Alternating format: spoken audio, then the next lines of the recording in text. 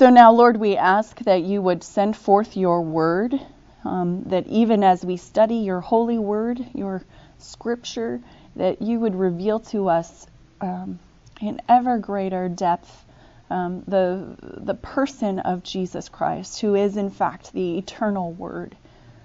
Let him be present in our midst. We welcome you, Lord Jesus, and we ask that you would use this time right now to accomplish your purposes in our lives. In his name we pray. Amen. So, any questions from last week? Last week I did a one-off Bible study on Jesus as the light of the world, which is the first verse we're looking at today from chapter 8, verse 12. You had it last week, or was last week 3 weeks ago? Last week we had it. I know, it was in the Adventurer, and I tried, because I've been gone, So I was in Nicaragua, I was in Kansas City, and then also we had the spring coffee. So I haven't really been here since early March. Right. But we did have, last week we looked at, you didn't miss anything. Okay. We didn't move, well you did, but not. We didn't go further along in John chapter 8, but I paused right there with John chapter 8, verse 12, where Jesus says, I am the light of the world. Whoever follows me will not walk in darkness, but will have the light of life.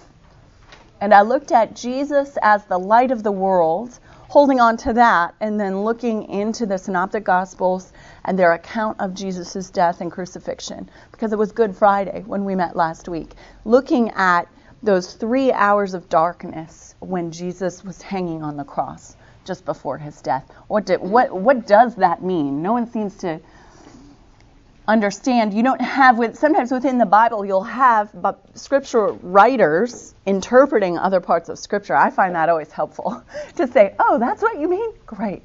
But there isn't any interpretation of that. We're not really sure what it means. So I took a stab at it last week.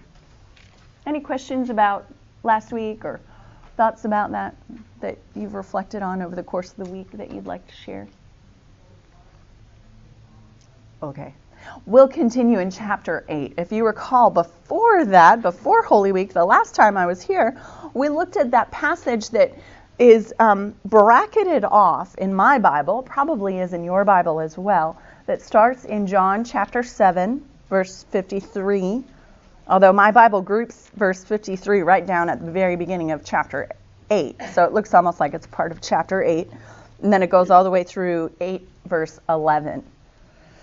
And that one, remember, we talked about that being scripture, but not probably being an original part of the Gospel of John that's inserted there. So really, when we talk about where we are in the midst of chapter 7 and 8, we're really picking up at the end of chapter 7, verse 52. And does anybody remember, we've been looking primarily at chapter 7 during the course of this semester. We started out, remember, in chapter 6, remember where Jesus was? Jesus was up in Galilee. We're looking at the big picture before we zoom into chapter 8, where we are in chapter 8. Remember, Deborah Layton's theory of biblical interpretation is essentially that it's like a camera. You want to zoom out and get a sense for the big picture, so you get the wider landscape, you get that big horizon, and then you can zoom in, and the little details make more sense in the light of the big picture.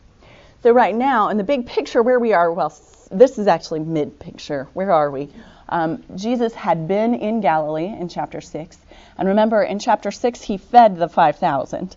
And then there was a long discourse. Throughout John, there are these long theological discourses that you don't find in the Synoptic Gospels, where Jesus is just explaining he's teaching, he's reiterating what he has taught, and he is explaining, but it's also sometimes very cryptic, some of the things he's saying, and then there's a response from the crowd. And we saw that all throughout chapter 6, right?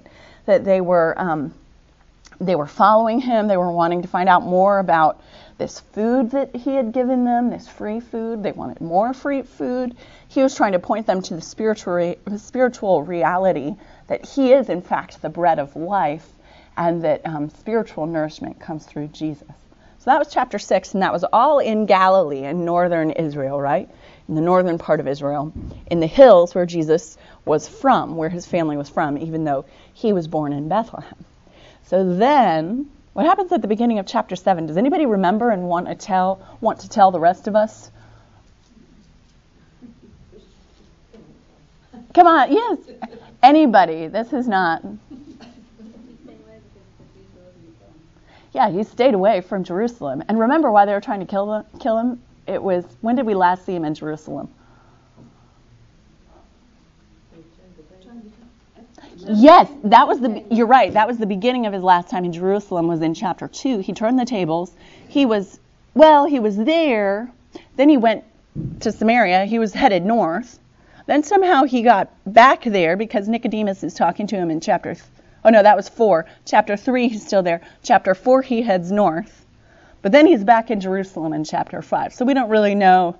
It's probably 2 separate visits. But chapter 5 finds him back in Jerusalem. And remember, he healed someone on the Sabbath. And at the end of chapter 5, do you remember what it says? If you're in chapter 8, just keep your place. And if you flip back a few pages, you'll see at the end of chapter 5, verse 18. Does anyone want to read 18? For this reason, the Jews tried all the harder to kill him. Not only was he breaking the Sabbath, but he was even calling God his own Father, making himself equal with God. There you have it. He had healed a man on the Sabbath, and the religious authorities were not happy about it. And so they were seeking to, remember when it says the Jews in John, it's not talking about the ethnicity. We think of the Jews as the whole Jewish people, as an ethnic group. That's not what John is talking about. In John, remember, this is before the term Jews was even coined. In the Greek, this is, let me see if I can even say it, Yaudai. Udai. It's the people from Judah. It's and John uses it rhetorically to speak specifically of that group that rejects Jesus, that is a part of the authorities, the ruling powers for the people of Israel at that time. So again, it's not all Jewish people here. We're looking just at those Jews in Jerusalem who are rejecting Jesus persistently. And here they are. They're rejecting what he's done. They'll go on to reject his teaching, and they have the power to arrest him. And we'll see throughout the rest of John that it's just a question of when, almost. And you see that this question of, John shows us how often they're trying to get Jesus, trying to arrest him, even trying to kill him, as it says in verse 18. It's very sobering. But one of the things that I think John is doing by showing us this is that showing us that, okay, yes, they're trying to kill Jesus, but in fact, Jesus does not actually die until it's the right time, because God is in charge. Can you imagine in the first century, those first believers in Jesus, what must they have thought after Jesus' death? Even if they believed in the resurrection, what must they have thought? They must have thought, where is God? That's what we ask anyway when we're suffering or when our hopes and dreams have died. Where is God? Is God really in control of this situation? And John is saying, oh yes, God is in control. Yes, Jesus died, but they were trying to kill him all along. It's a miracle he didn't die sooner.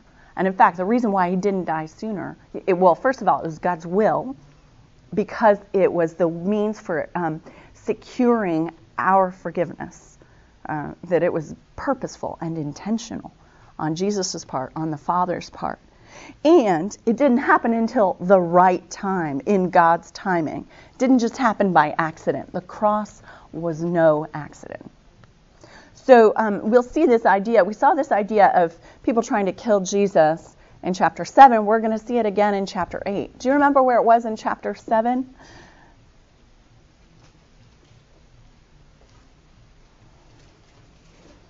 What happens at the beginning of chapter 7?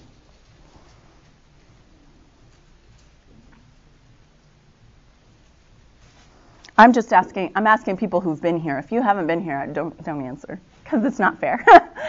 For me to be asking you this, it's sort of like, quick. That's right. Ooh, look at you. Well, Feast of the... Well, Feast of Tabernacles, and Jesus is going to go down, or his brothers, remember at the beginning, up in Galilee, his brothers, his biological brothers, are saying they don't even believe in him, right? And they're kind of taunting him, teasing him like brothers probably would, saying, well, if you're really the Messiah, go down and show yourself. Don't hide up here in Galilee. Go to the feast and let people know who you are in this big public forum. Go live. Go on TV. Broadcast it big so everybody will know. Leave here and go to Judea, that your disciples may also see the works you are doing. That's verse 3. For no one works in secret if he seeks to be known openly. If you do these things, show yourself to the world. And then John says, for not even his brothers believed in him. Jesus seems to say, no, I'm not going to go. But really what he's saying is, I'm not going to go on your timeline, guys, and I'm not going to go with you in public. And he goes down to the feast in secret, and then he starts to teach. And we see a lot of teaching in chapter 7. Remember all that teaching? In my Bible, I have a red letter Bible. And so I love it because I can just look and see.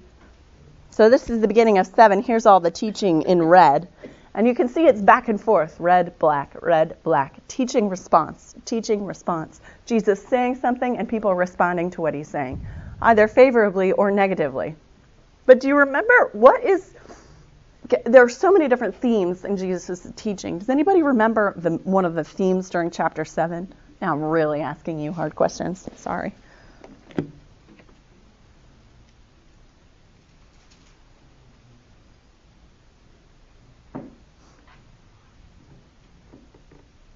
One of the themes, I'll give you a clue, has to do with the Feast of Tabernacles itself. Jesus is playing on the Feast of Tabernacles because that is the setting for this teaching. The whole reason he went down to Jerusalem was to celebrate this feast with the other Jews. This was one of those major feasts of the year where Jews from all around the Mediterranean basin would travel on pilgrimage to Jerusalem to worship there together in the temple. And does anybody remember what the Feast of Tabernacles was remembering and celebrating? Completion of harvest and commemorating God's goodness to the people during the desert wanderings. There you go, a study Bible. The desert it's good. Thank you. The desert wanderings. Do you remember what the desert what does that refer to? 40 years in the wilderness. And the feast of the whole name Tabernacles gives us an idea. Because basically, tabernacles are like tents. It's like the Feast of Tents. Remember those 40 years when we didn't have a real house and we had to live in a tent? Can't imagine living in a tent for 40 years. I can't live in a tent for a weekend, but they live in tents still. Yes, some do. But that's the and certainly Abraham and his offspring lived in tents. Yeah. But in some way, retrospectively, once they'd entered the Promised Land, it was like, now you don't have to live in tents anymore. And they didn't from that point on once they had entered the Promised Land. So in some ways, by celebrating this feast, they're remembering that. Remember when we used to live in tents and God brought us out of the wilderness and God was faithful to us? And not only that, but when we were in the wilderness, in the desert, he provided water for us.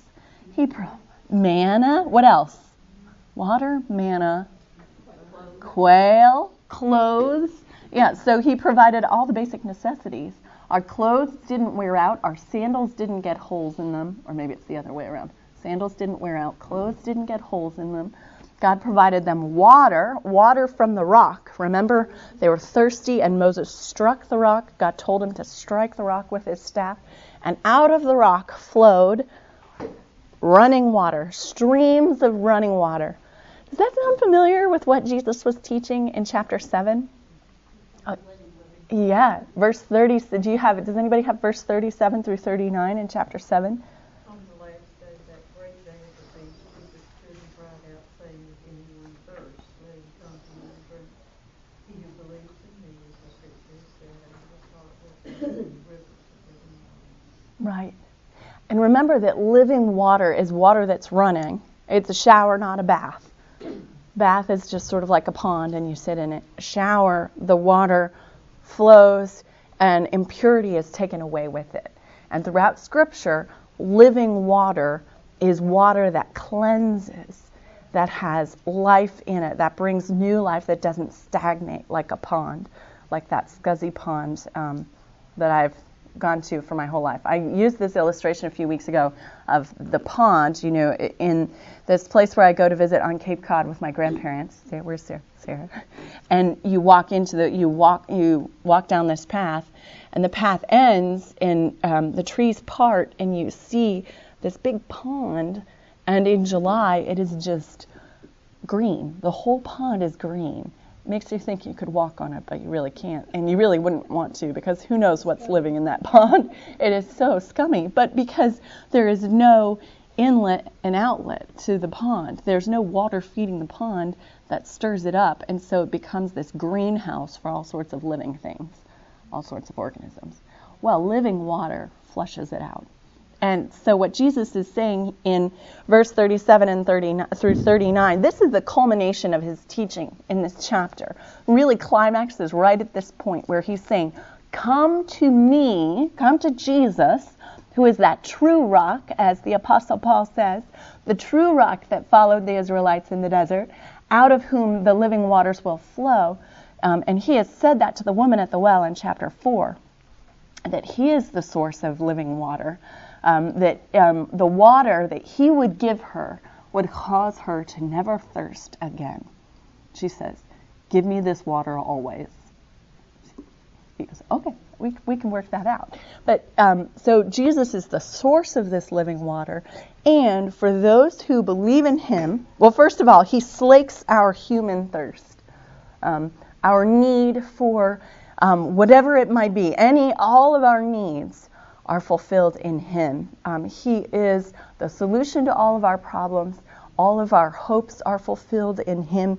And even that human need to worship, to put something on a pedestal, all of that only can be truly met in him.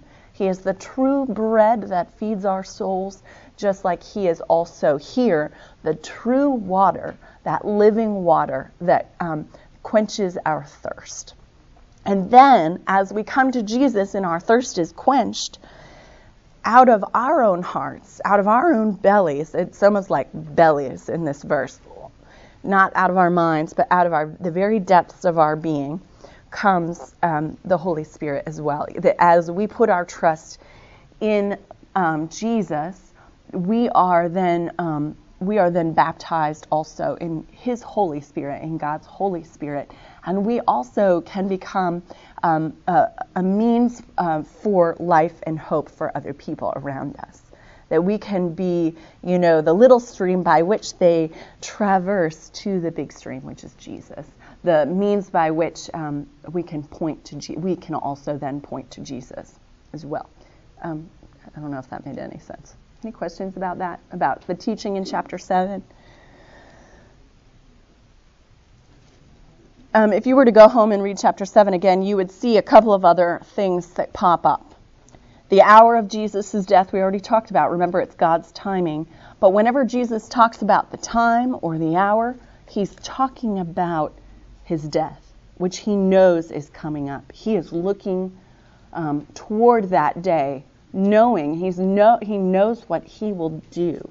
He knows the cost of the love that he has for the people of the world.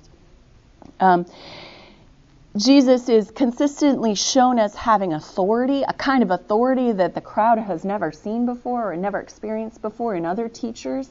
And they respond to that. They marvel at that. They marvel at that and they mention it in chapter 7. We're going to find that they do the same thing in chapter 8 as well. Another theme that you see is Jesus' origin and identity. Who is this man and where did he come from? And how does where he come from, what does his origin tell us about his identity? They ask all these questions in chapter 7. We're going to see they're going to ask them in chapter 8 too, which is all to say that chapter 8 is really what we're seeing here. It's the extension of the same scene. If this were a play, it would all be happening all on one stage. There would be no scene changes in between, even though we had that interlude with the woman caught in adultery. All of this teaching and the interaction between Jesus and the crowd in the temple at the feast all happens between chapter 7 and chapter 8. So that kind of sets the stage for us as we pick up today with verse 12 in chapter 8. Any questions about that before we begin? Before we begin. Halfway through. I know the sun is coming out. Hope springs eternal. Yes. Does someone want to start and read a few verses beginning at chapter 8, verse 12, and we'll go through verse 30? Well, yeah, good. Thank you, Trudy. Jesus spoke to them, saying, I am the light of the world. Whoever follows me will never walk in darkness, but will have the light of life. Then the Pharisees said to him, You are testifying on your own behalf. Your testimony is not valid. Jesus answered, Even if I testify on my own behalf, my testimony is valid because I know where I have come from and where I am going. But you do not know where I come from or where I am going. Someone else want to pick up and read a couple of verses? It's so hard to focus, I know, with them. We'll just try to tune them out. You judge according to the flesh. I judge no one. Yet even if I do judge, my judgment is true, for it is not I alone that judge, but I and he who sent me. In your law it is written that the testimony of the two men is true. I bear witness to myself, and the Father who sent me bears witness to me.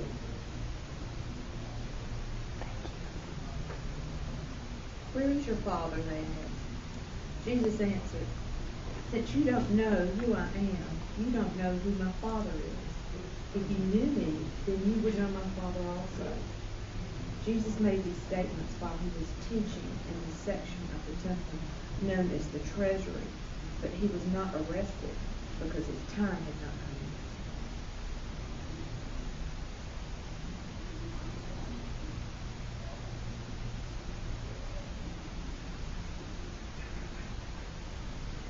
yet. Again he said to them, I go away, and you will seek me, and die in your sin. Where I am going, you cannot come. And then said the Jews, will he kill himself? Since he says, where I am going, you cannot come. He said to them, you are from below, I am from above. You are of this world, I am not of this world. Sure. Go for a couple more. I told you that you would die in your sins, or you will die in your sins unless you believe that I am He. They said to him, who are you? Jesus said to them, even what I have said and what I have told you from the beginning. I have much to say about you and much to judge, but he who sent me is truth, and I declare to the world what I have heard from him. Someone else want to pick up? They did not understand that he spoke to them as the Father. And Jesus said to them, When you lift up the Son of Man, then you will know that I am He. And I do nothing of myself, but as my Father taught me, and speak things to me. And he who sent me is with me. The Father has not left me alone, for I always do those things that please him. As he spoke these words, you believe him. That's a lot of material, isn't it? Again, I'll show you my red letter Bible. It's a lot of red, right? And there's some black back and forth where they're asking him questions. But it's a lot of red. Jesus, and what's interesting about it is that it's not like John chapter 6, which, I don't know, do you have a red letter Bible too? I find it helpful. Look at 5. Look at chapter 5. Look at all that red. It's all red. It's a monologue. He's just giving them all this information. Here he's really responding, and it's a back and forth. They'll ask him a question. They'll ask for him to clarify, and he does. But one of the things I will say, to get that big picture sense for what is going on here, well, what is it? What is going on with this crowd as they're asking him questions? And why is Jesus engaging them in the way that he is? What is going on? Well, I haven't read this in any commentators, so if you don't think it's right, you can just say, no, Deborah, nobody else thinks that either. But throughout John, you'll see that whenever Jesus is interacting with other people, he is challenging them and beckoning them and pushing them to come to a place where they make a decision about Jesus, where they step out either in faith or that they clarify. He is that sword, as the Word of God, that is dividing bone from marrow. He's driving to a decision, saying, do you believe in me or do you not believe in me? And you see this, if you started out in John, you would see this. You see this when he interacts with the disciples in chapter 1 and chapter 2. You see this when he encounters Nicodemus in chapter 3. And he's, basically pressing Nicodemus to decide, pressing Nicodemus to come to a higher understanding of what it means to believe in Jesus, what believing in Jesus actually entails, and what are the benefits of believing in Jesus. He talks about that being born again, being born in the Spirit, born from above. And then he also does the same thing with the woman at the well. The woman at the well he encounters, he talks about that living water that he has. He's trying to get her to incline towards him, to lean in and press in faith. The same thing could be said with the gentleman in chapter 5, the man who is paralyzed and healed. Jesus presses him after he encounters him again. Once the man has been healed, he sees him again in the temple. And the man has not been bearing witness to who Jesus is and what he has done for him. And Jesus presses him. There you get the sense that maybe this man is not inclining, but rather declining, moving away from Jesus. And then again here with 7 and 8, I really do think you see Jesus pressing this crowd in Jerusalem, this crowd of pilgrims, and saying, no, really, I have all that you need spiritually. Come to me. Come and believe in me. And that he's getting some pushback from them. They're resistant. And so what we'll see at the end of it is that they eventually do decide. Some believe in him, and it says alongside. So I sort of imagine this crowd where there are these people disbelieving who are vocal. But people, you know how when someone's really vocal about their opinion and you sort of disagree, but you'd rather not engage them on it, and you just, okay, well, I won't say anything, but no way. I do that a lot, unfortunately. If I just think, you know what, it's not worth it to take that one on. I'm just going to bide my time. And yes, I think there are people in the crowd, because remember, who are doing that. At the end of verse 30, it says, as he was saying these things, many believed in him. But when we go on into the next few verses, which we'll do next week, it appears as though some in the crowd start really opposing Jesus. And that the whole chapter ends in an attempt to stone Jesus. So most of the crowd or the vocal part of the crowd is against Jesus, but we know that some people are believing in him based on what he's saying. So my suggestion to you is that each of those little red letter sections in my Bible where Jesus is teaching, I think what he's doing is he is trying all of these different tactics to get this resistant crowd to believe in him in different ways.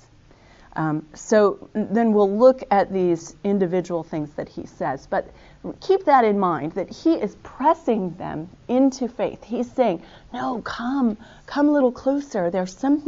I have something that you need. And then when that's not working, he says, if you reject me, it won't be good. And talks about the negative consequences for rejecting Jesus. And then continues to give them an opportunity and alludes even to his death, that they might not get it until his death, some of them. So for any questions about that in general, did you hear some of that when we read it aloud just now? Okay. Last week we talked about Jesus as the light of the world. in that verse that he says at the very beginning, this is one of those positive things he is saying, and he is saying, come to me. Come to Jesus. He is the light of the world. Throughout Scripture, light and dark are both under God's control. You see this even in the beginning in Genesis. God creates both light and dark, day and night. And yet, he is the one in whom there is no darkness at all. Because there's, that darkness associated with wrongdoing, often metaphorically associated with wrongdoing throughout Scripture. What that passage is saying is that in God there is no evil. God is all good. It's not like, the universe is not like what the Eastern religions would say, equal parts yin and yang, that yin and yang symbol is saying, oh, well, it's half good, half bad, and they're going to duke it out for the rest of all time. The Bible is not saying that. The Bible is saying, oh no, God created the entire universe, and He is good, and good will prevail. So the light symbolizes all of that from God. There's light at creation, and God is in control of it. God's own being is surrounded in light. You see this all throughout the visions that the prophets have in the Old Testament of Jesus. And you see it even in Revelation, where the Lamb himself, Jesus, the resurrected and ascended one, he is the light for that new Jerusalem. There's no need for a sun or a moon, because he will be the glory in that place. His glory will be enough for us to see by, for us. This is so great to be talking about this as the sun is coming out. Sorry. It's perfect. I couldn't have staged it better myself. But so that idea of God's light is associated with his holiness, and in him there is no darkness. Light is also associated with salvation throughout Scripture. Because of the way that the light, that pillar of fire, remember in the desert, the Israelites were wandering around. They didn't know where they were going. And God sent a pillar of cloud by day and a pillar of fire by night to guide them so that they wouldn't get lost. Well, they did get lost. They wandered for 40 years. And not a very large piece of land, but they wandered. But that was intentional wandering on God's part. And God was leading them, and he was there with them. So that pillar of fire is something that they remembered specifically in this Feast of Tabernacles. And they celebrated it again by lighting these giant candles as a part of their feast and their celebration. So that idea of God being a light that guides our paths. I mean, think about that famous psalm, Psalm 119. And I think it's an Amy Grant song. Thy word is a lamp unto my feet and a light unto my path. Right? God's word is a light for our feet and a lamp for our path, showing us what way to go. And God himself is light. So Jesus, in John, Jesus is specifically called the light of the world, and he precedes this in the preface in his prologue in chapter 1. John says that Jesus is the light of men, and that the light has shined in the darkness being the world, the universe, the fallen universe, all of creation that has been affected by that first sin of Adam and Eve and the continuing effects of human sin. The light shines in the darkness, and the darkness has not overcome it. The darkness is not stronger than the light, is what John is saying. So, any questions about that from last week, or questions about Jesus as a light to the world?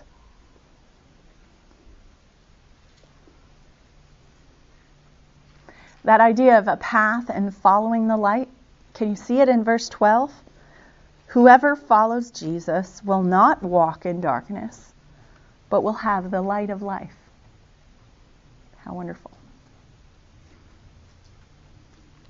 And just as a little footnote, we talked a little bit about this last week, or I alluded to it, but Matthew says that you are the light of the world. He says this, Jesus is saying this to his disciples in the Sermon on the Mount.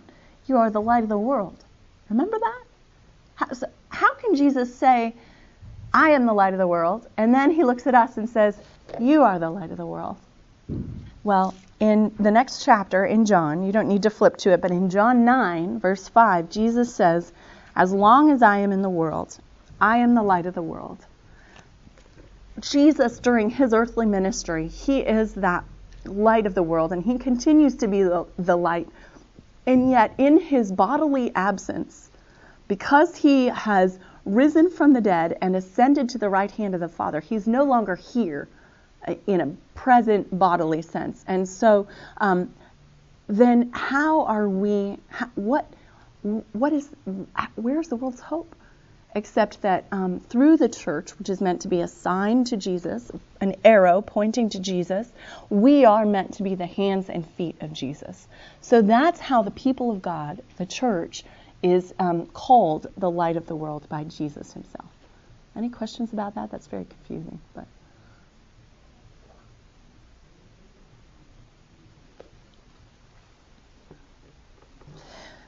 so how does that draw us in to knowing Jesus better, to making a decision about Jesus? I mean, for very many of us, we may have already made, we probably all have already said yes to Jesus at one point in our lives. But I think there's this I think the role of a disciple is to say, continually say yes to Jesus. That each time we interact with Jesus, our response is yes. We don't just commit ourselves once to Jesus. And I think of, the good old evangelical sinner's prayer. I was in a Billy Graham crusade. When I was like 14, I was one of those, counselors, go and someone will say the prayer with you. So I got to say the sinner's prayer with lots of other kids. Woohoo! And it's wonderful. And that is, for very many people, that's the starting point. But it's also the continuing point, that continual response to Jesus of yes, yes, yes. Yes, you are the light of the world. Yes, there is light in following you. No, my path isn't dark, even though dark things have happened to me or I've done dark things. Yes, you are still the light that I follow. And you're not just the light in terms of showing me the way and showing me how to live, but you're my only hope. I think of light in terms of hope, and even just this spring used to be so much worse for me up north with real winters. Did I say that? And I think it's even, snow and sub-zero temperatures makes for a different kind of winter than rain and 30-degree temperatures.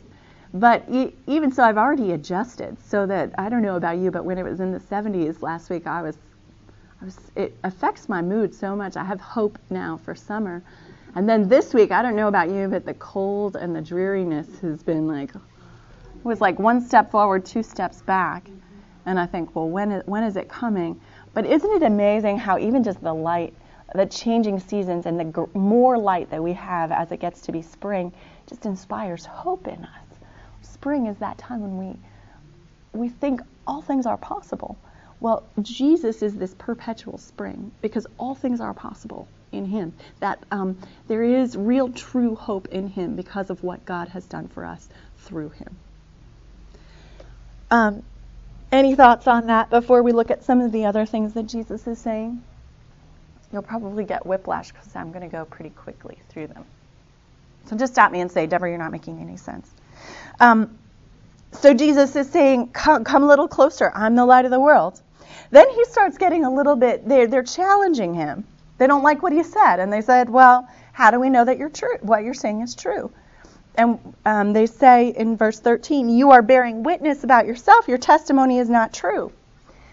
In the law, in the Mosaic law, you needed 2 witnesses in court to testify about something. And one of those witnesses could not be the person on trial. They are putting Jesus on trial to test and see if his testimony, if what he's saying is true. And Jesus is not about to be put on trial. I mean, Jesus is the eternal Word, uncreated, God himself. And here these fallen human beings are saying, no, you need to prove yourself to us. And isn't that what we do as human beings? I'm sure you know someone in your life who is really resistant to Jesus, and they probably say, "Oh, prove it to me," in that tone of disbelief. Prove it to me. Well, this is exactly what they're saying. Prove it to us. Really? You're the light of the world? Prove it to us. And Jesus is saying, well, I don't need to. He's saying that his two witnesses, he himself is a witness. My testimony is true. Well, he says he's a valid witness because he knows his own origin and his destiny. I know where I came from and where I'm going, but you do not know where I come from or where I'm going. There's that theme again of Jesus' origin and his destiny. In verse 15, you judge according to the flesh, I judge no one. Well, Jesus is the judge of the world. We know this, that when he returns on Judgment Day, he will judge the world. People will be held accountable. We will be held accountable for our actions. Well, Jesus is talking here about his earthly life. He's talking here about his ministry and his earthly life when he was not coming to judge, but rather to save. So he's saying, you judge according to the flesh, I judge no one. Yet even if I do judge, my judgment is true. For it is not I alone who judge, but I and the Father who sent me. And then he talks about the law, where the two testimonies are necessary, two witnesses. I am the one who bears witness about myself, and the Father who sent me bears witness about me. Those are his two witnesses. Well, there's that idea there also of Jesus being the sent one. Remember we talked about this a little bit before, that Jesus is like this apostle from God.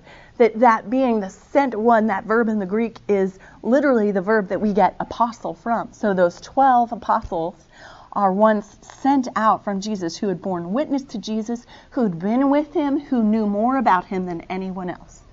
And Jesus is saying the same thing about his relationship with the Father, that he was sent out from the Father, that he has spent so much time with the Father, and that no one knows the Father better than he does. So there's that identity of Jesus as the sent one, and he will repeat that even more in what he says later on. But this idea of trial and witnesses sounds like Law and Order or something. That's about all I don't think we have any lawyers today. Where's Shannon? Well, I mean, we have so many lawyers in our church too, and here this law and this trial motif is found all throughout John. It's so funny. If you were to go back and you were to look at John chapter 5, verse 31, you'll see Jesus talking about this trial idea there as well. And the question is, well, what is John doing? What's going on with this trial motif? Well, it's kind of a catch-22 and a mystery that and I'm doing this with my arms because it's the only way I can show you. I don't know. It's not a very good illustration, and it's kind of it won't carry over on the tape. But they are judging Jesus and putting Jesus on trial and saying, Jesus, you need to show us and prove to us that you are who you say you are, and that we should actually listen to you, because otherwise we're not going to. Show us, and we'll make a decision about you, whether to reject you or to believe you. And Jesus is saying, yes, you should make a decision about me, but you should also know that your decision, when you make your decision about me, you will be judged by the true judge based on your decision about Jesus. Does that make sense? That even as they judge Jesus, they are then being judged. That even as we judge Jesus and make up our minds about Jesus, we are then being judged. Because on that last day, when Jesus, the judge, does return, and we are judged based on our deeds in this life, those who believe in him will look to him and say, I have not been righteous. I have not been faithful. I have sinned, and I look to you in faith to save me. We will each be judged, and yet for those of us who believe in Jesus, we have all fallen short. We would all fail in that judgment, except that as we look to Jesus in faith, we are essentially saying, Jesus, let your clean record stand for my tarnished one. Let your holiness stand for me. And that is in fact what happens, that as we hide ourselves in the mercy of the judge himself and in the actions of the judge himself on our behalf, in his death, we are then spared from the condemnation that would justly be ours. As we make a decision about Jesus, to love him, to serve him, to follow him, to believe in him above all else, we are then, yes, being judged, and yet, because we have put our faith in him, we're spared from that judgment. Is that totally confusing? Yeah. But so you see how it's this decision-making that then decides our own fate. They think that they're in control, but they are, in fact, not in control.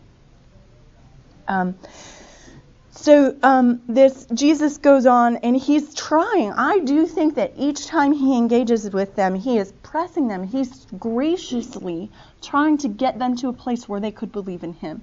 He's challenging some of their ideas. They're trying to say, well, where is your Father? As if Jesus was not talking so explicitly about God. Jesus says, you neither know me nor my Father. If you knew me, you would also know my Father. He's saying, come to me so that you would really know God. I am the only way you can know God. I'm the best way you can know God. And then again, he's throwing out something else, I think, in verse 21. I'm going away. He's already said he's going away. But if he goes away, doesn't that suggest that they need to make a decision now? He's pressing them, saying, this option will not be always open. Decide now. Decide to believe in Jesus now. I'm going away and you will seek me, and you will die in your sin. Where I am going, you cannot come. And they get hung up on the details. They don't sense his urgency and say, well, I guess we better decide for or against him now. We better believe in him now. They're saying instead, what's he talking about? Where is he going to go? And they're trying to figure out where he's going to go. Will he kill himself since he says, where I'm going, you cannot come? He's saying, no, you're not getting it. I am from below. You are from below. I am from above. You are of this world. I am not of this world. I do think this is gracious of him. I told you that you would die in your sins. So clear right here. For unless you believe that I am he, you will die in your sins. Wow, they're getting loud over there. If I had to characterize this, as a director and with my film and theater background, I always think not just of the content of what is being said, but how it's being said. Does it sound to you the way it sounds to me that Jesus might just be pleading them, saying, don't die in your sin. Believe in me instead. Come on, now's the time. Believe in me. He goes on, they say, who are you? Just what I've been telling you from the beginning. I have much to say about you and much to judge, but he who sent me is true, and I declare to the world what I have heard from him. He is the one who reveals the Father. They still don't understand. And then Jesus says in verse 28, when you have lifted up the Son of Man, then you will know that I am he, and that I do nothing on my own authority, but I speak just as the Father has taught me. And he who sent me is with me. He has not left me alone, for I always do the things that are pleasing to him. When Jesus is lifted up, that's the moment of his death. And that's the moment of faith for us as well. That's how we trust in him. And he's hoping and saying, maybe when they see how much I love them, what I would be willing to do even for them, maybe then they'll believe.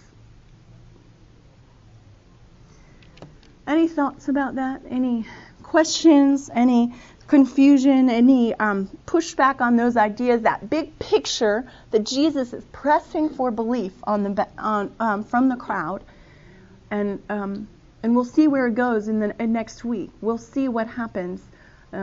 Whether or not they believe in him or not. But even as Jesus is talking to them, the word is also for us as well. He's talking to us directly and inviting us into, not just into a relationship with him, but even deeper in a relationship with him. I think those people are trying to understand. You think they are?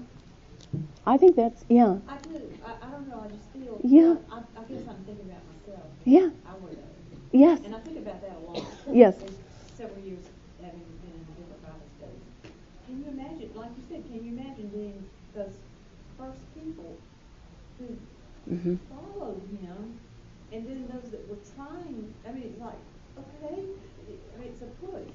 It really is a push. Well, it's a stretch to believe for them. Certainly a stretch to believe that, not entirely a stretch to believe that God is triune. They had this preparation in the Old Testament. When you look at wisdom and the Word of God being a wisdom of God, and as the wisdom literature developed and as they really thought about it, and over the centuries, they thought it's almost like God's wisdom is like this separate entity. That God's word, and that's like this passage from Isaiah, that God's word, it's like once it goes out it's like something else. It accomplishes, it's got its own identity, the word of God. And so there was, in some ways, and it's maybe reading the whole Bible through a Trinitarian lens. But yeah, that's the biggest hurdle, is that, and I think, and I agree entirely that our job is to have compassion on those who don't believe, to know it's difficult, and to remember for our own selves what it took for us to come to faith in Jesus, how hard it is to believe. And that's really where prayer comes into play, for our own selves and for others, for those we love who don't believe. For ourselves, remember that cry of that man at the bottom of the mountain when Jesus comes down after the transfiguration. In the Synoptic Gospels, he has this son who hasn't been able to be healed by the disciples, and he cries out, "I believe, help my unbelief." And I think that is the cry of every Christian. I believe, help my unbelief. That's a prayer that God delights to answer, to increase our faith in him. And it's also a sign, too, that faith in God is not something, yes, Jesus is pressing for a decision, but it's also something that is in and of itself a gift from God. And so to pray for that on behalf of those that we love, because we know the life and the freedom and the forgiveness that's available to us through Jesus, we know that it's objectively true. We ask the Father that he would send the Holy Spirit to enlighten, to remove the blinders, to have that supernatural knowledge about Jesus. I think you're right. I think he does, too. Some of his answers to their questions are very cryptic. They ask him directly, well, where are you from? And he's... Also, those people, they were expecting the Messiah. They were. They thought he was going to really come. Yeah, they did. And I don't believe yet that they understood that Isaiah, suffering servant, was talking about the Messiah. I think you're right. So, I think it is what she said. It's understandable that those people were confused. Mm-hmm. I know that we're looking for a Messiah, but was he supposed to come from Yes. Galilee? Yes. That kind of. And I also say, this effort to kill Jesus and this persecution of Jesus, I've said it before and I'll say it again, especially as we get more towards the Passion narrative, that impulse and that drive was actually, when you look at the Mosaic Law, when you look at Deuteronomy, if Jesus, it's C.S. Lewis's statement all over again, either Jesus is who he says he is, or he's insane. And so if they believed that he was not who he said he was, because they didn't believe it possible that he could be who he said he was, then he would be a false prophet who is misleading and deceiving the people. And right there in Deuteronomy it says that that it is the job of the people of Israel to extinguish, to stamp out, and get rid of those prophets before they cause people to go into idolatry and to start worshiping a God that's no God. So you could see that, and in fact, this is the tragedy of the disbelief, is that in doing what they believed was right, they're actually killing their only hope and their Messiah. And I think that's, how often do we shoot ourselves in our own foot, and it's so tragic. And that's really, I talk about this division and the confusion because it's tragic. It's meant to have us weep on behalf of those who don't believe, on behalf of our own selves, and not to judge or to lambast people who don't believe. It's a tragic thing. Anything else about that. But I Yeah. felt a lot of fear in the people because some may have said, I do believe, but if I say I believe, what would these people do to me? I think you're So there was absolutely a real human element to it. You are absolutely right. And we're going to see that that's both in chapter 5 with the man who is healed at the pool of Bethesda, but then it's also in chapter 9 with the man born blind. He doesn't say anything because, or his parents don't want him to say anything because they're afraid that they'll get kicked out of church, out of the synagogue. All this to say, though, this is before the Holy Spirit. Even the disciples didn't believe. Remember, Jesus keeps telling them, I'm going to go to Jerusalem, I'm going to die, I'm going to rise from the dead. In one of the Gospels, he tells them at least 3 times. And they still don't get it. It's because the Holy Spirit had not been given. And even the Gospels say, once Jesus is dead and raised, and then the Holy Spirit showed them all these things throughout Scripture. So, we've gone way over, I'm sorry. Let's pray, and then if you have any other questions, you can just ask me, and everybody else can go home. Lord God, we thank you for your word made flesh, for Jesus Christ. We ask, Lord, that even as we engage with him and engage with your written word, we ask, Lord, that you would draw us nearer to you, even in our own confusion, even in our own places of disbelief. We just ask, Lord, incline to us, just like Jesus inclined to those people and tried to show them different things about him, tried to press them and challenge them. Lord, bring us into deeper faith in you through him. And we ask that you would send your Holy Spirit to do this, that we would know that it is your work and not our work. And so we say, we believe, help our unbelief. In Jesus' name, amen.